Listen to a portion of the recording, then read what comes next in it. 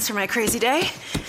My packed commute, all those unread emails in my inbox. But I'm getting stronger, faster, and pushing myself further every day.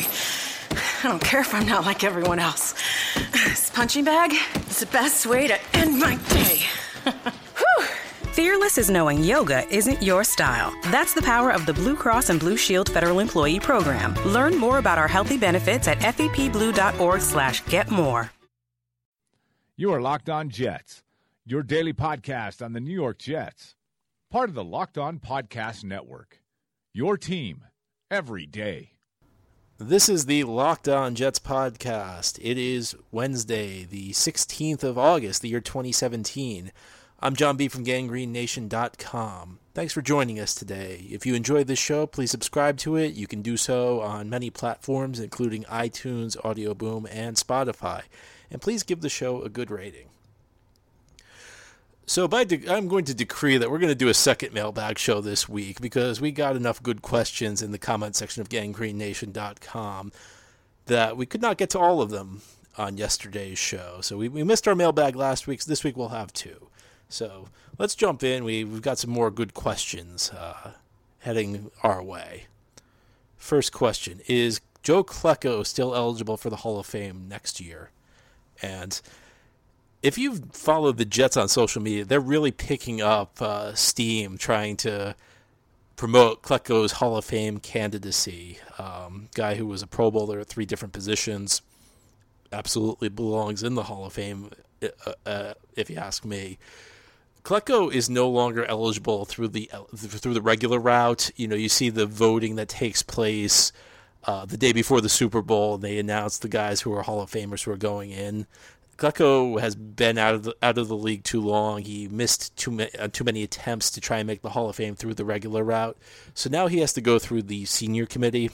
The senior route, they've established a second route to get into the Hall of Fame for players who have missed their opportunity too much, who've been out of the game for too long. So the senior committee has a process set up where 2 players from the senior committee can get voted in this year.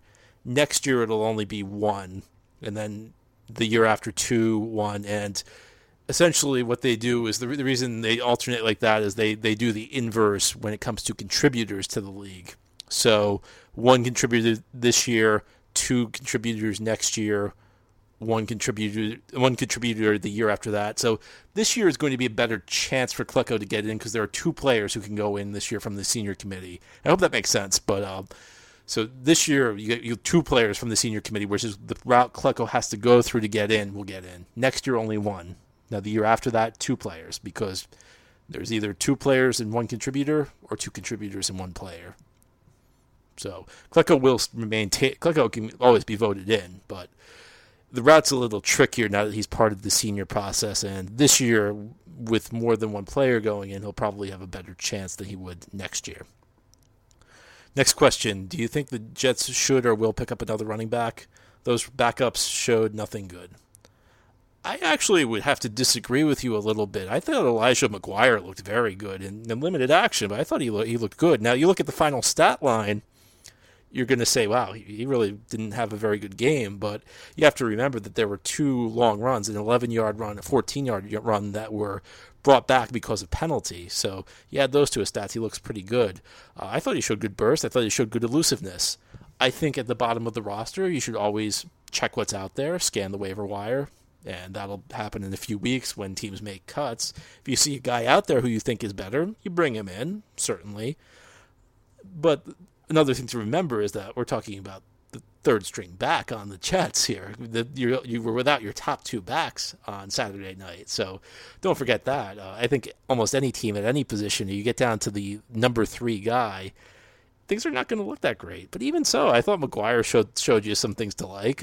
I'm not as pessimistic on it. Now, running back's a position where teams find quality off the scrap heap all the time. So, again, you always scan the wire. You always see what you can find. If there's an upgrade to be found, then sure, go for it. But I don't think it's necessarily something that's a top priority, again, because your top 2 guys didn't play. So I'd probably say that. Next question, Sheldon Richardson. Would you put him on the nose? And that's the question about Sheldon Richardson. Would I put him at nose tackle? And my answer to that is absolutely. I think that using Sheldon Richardson as a nose tackle is a great idea. He'll use his athleticism to overwhelm some of the less athletic interior linemen. He'll use his strength to overwhelm some of the smaller interior linemen. I think it's a great idea, and we've talked all the time over the last year we've been doing this podcast about the way you get the 3-star defensive linemen on the field together and maximize them, and they're Sheldon Richardson, Muhammad Wilkerson, Leonard Williams. And for whatever reason, the Jets have used Richardson on the edge a lot more. Well, Richardson's an interior type lineman, and it makes me want to scream when people say you can't use all 3 of these guys together, because everybody talks about how great of a defensive mind Wade Phillips is. Wade Phillips is the new great defensive coordinator, and he is. I'm not disputing that idea. Wade Phillips is a great defensive coordinator. Now, do a little research and tell me how Wade Phillips has coached his defenses during his career. He's had 3 guys, 3 big defensive linemen, 3-man lines, big guys who play together. They're each responsible for one gap. So a gap is the space between either the center and the guard, or the guard and the tackle, or the tackle and the tight end. And each lineman's responsible for one gap. And if you have good defensive linemen responsible for one gap, what they'll do is they'll shoot the gap, they'll get into the backfield, they'll be disruptive, they'll force double teams because they're so dominant. And that's what you want for the Jets. You want those 3 guys playing there. And look, maybe Wilkerson's the guy you move to the nose. I think he could also be successful there. But you have those 3 guys, and if you rush a 4th guy off the edge, well, only one of your 3 stars can be double teamed. So that means on each play, out of Wilkerson, Williams, Richardson, 2 of those guys are going to be one-on-one. Now, what are the odds 2 of those guys being, what are the odds one of those 2 guys can win his assignment? I'd say pretty good. So I think that the Jets need to be a little smarter with the way they deploy Richardson. And I do think that, to some extent, Richardson's gotten off a little easy, because I don't think he's performed the way you'd want him to perform, even when he's been inside, particularly as a passer. He's actually been better as a run defender than a lot of people would think, but I don't think he's been as effective. I think Richardson gets off easy. People blame the coaching staff, and I think that it's a little more nuanced than that. I think the coaching staff deserves some blame for it, but I also think Richardson hasn't been the type of disruptive force you want him to be. So it's not just a matter of moving him inside, which it is. That's important, but Richardson also has to play better. So that I think you're onto something, but I think that it also requires Richardson to elevate his game, get back to the level he was at in 2014. Next question is about the wide receiver position. With Quincy Enunwa out, do you see them going the committee route and giving guys reps through games, kind of like a platoon system, rotating them in and out all game? I don't. I think what you need is guys to emerge. I think we had a similar discussion on this podcast a few weeks ago, and I brought up the Bill Parcells line about quarterbacks, where if you have 2 guys, you don't have anybody, and essentially what that means is that if you have a lot of guys at the position and you can't decide who you're going to start, that usually doesn't happen because everybody's looking like a star player. Usually it's because nobody's looking good enough to start. And I don't think that rotating receivers is going to really do a whole lot for this team if the receivers aren't of high quality. What you need guys to emerge, guys to show you that they're starter level players. If you don't have guys who are starter level players, I don't think that rotating them in is going to really do a whole lot for you. And the other problem with that, and look, you're going to have different personnel groupings through the games. There are going to be certain points where maybe you move a guy into the slot, maybe you play 2 tight ends. There are certain formations where you'll pull a tight end off. You'll have 4 receivers. Guys will go in and out, but I don't think you want an even platoon among your starting level players, because having chemistry with the quarterback and the receivers is an important thing. It's not no small thing. So I don't think you want to mess with that. Ultimately, what you need is guys to show that they're worthy of being starters. I don't think any team's ever had a problem where they had too many starting level players at the position. If you ever did, it's a very good problem to have. So I don't think that that's a problem that's necessarily going to be solved by, moving guys in and out during the game. Now, if if you can find a matchup that you like and you move a guy around the formation, maybe move him into the slot, for a strategic advantage, that makes sense. But I don't think you just distribute the playing time evenly. I don't think it's a pure platoon system where you're just splitting the snaps equally. I think you have to hope that somebody emerges. So a couple guys emerge. Next question is about the trade deadline.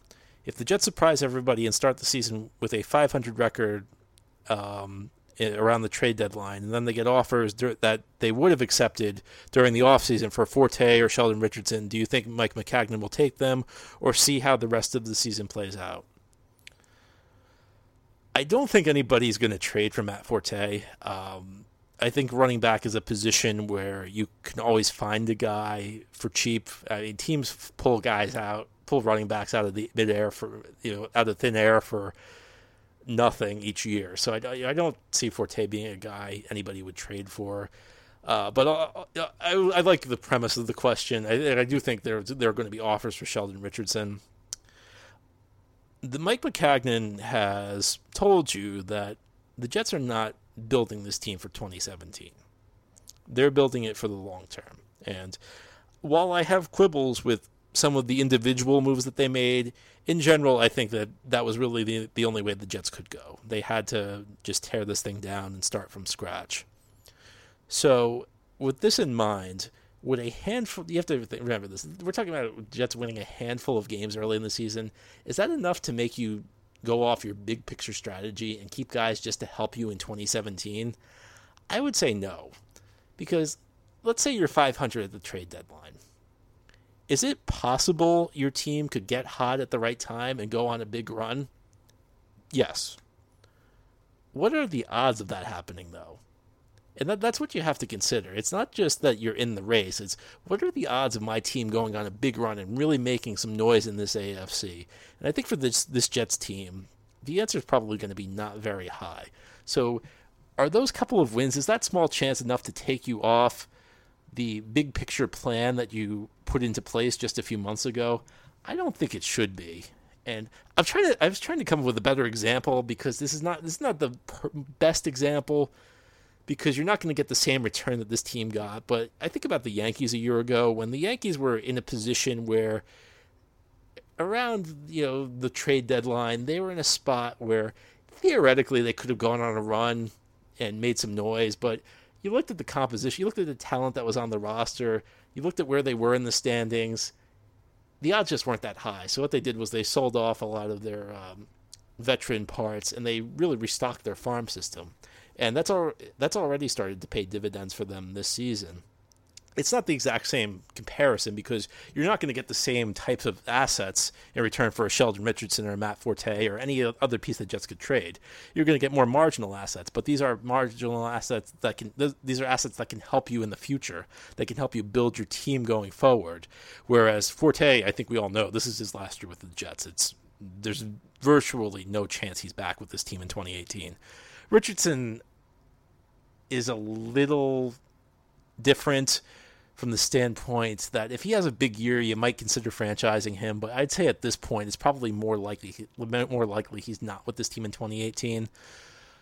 I think the general question, though, was, do you change your strategy based on winning a couple of games? And I would say no. If this team, even if this team surprises you with a hot start, I think, the question was about the team's 500. So if you're a 500 team, you're probably not going anywhere anyway. And still looking at this Jets roster, I still think you're going to have a tough time making a run. So I think you're still, no matter what happens with this team at the start of the year, I think you're looking at helping. I think your vision is 2018 and beyond. It's not 2017, even if you surprise people by winning a few more games early. Thank you so much for your questions. What a great week of questions we got for this podcast. That'll do it for today. This has been the Locked On Jets podcast. I'm John B. from GangGreenNation.com. Please subscribe to this show if you'd be so kind. You can do so on many platforms, including iTunes, Audio Boom, and Spotify. And please give it a good rating. we'll chat again on Thursday. Enjoy your Wednesday, everybody. Is democracy in danger or decline? Condoleezza Rice, William Galston, and Carlos Gutierrez and others take on this question in the fall edition of The Catalyst, a journal of ideas from the Bush Institute. Surveys show Americans place less trust in institutions like the media and business. Others contend America has faced far more challenging periods and emerged strong. Leading policymakers, Bush Institute experts, and respected journalists take on this debate. Read about it at bushcenter.org/catalyst.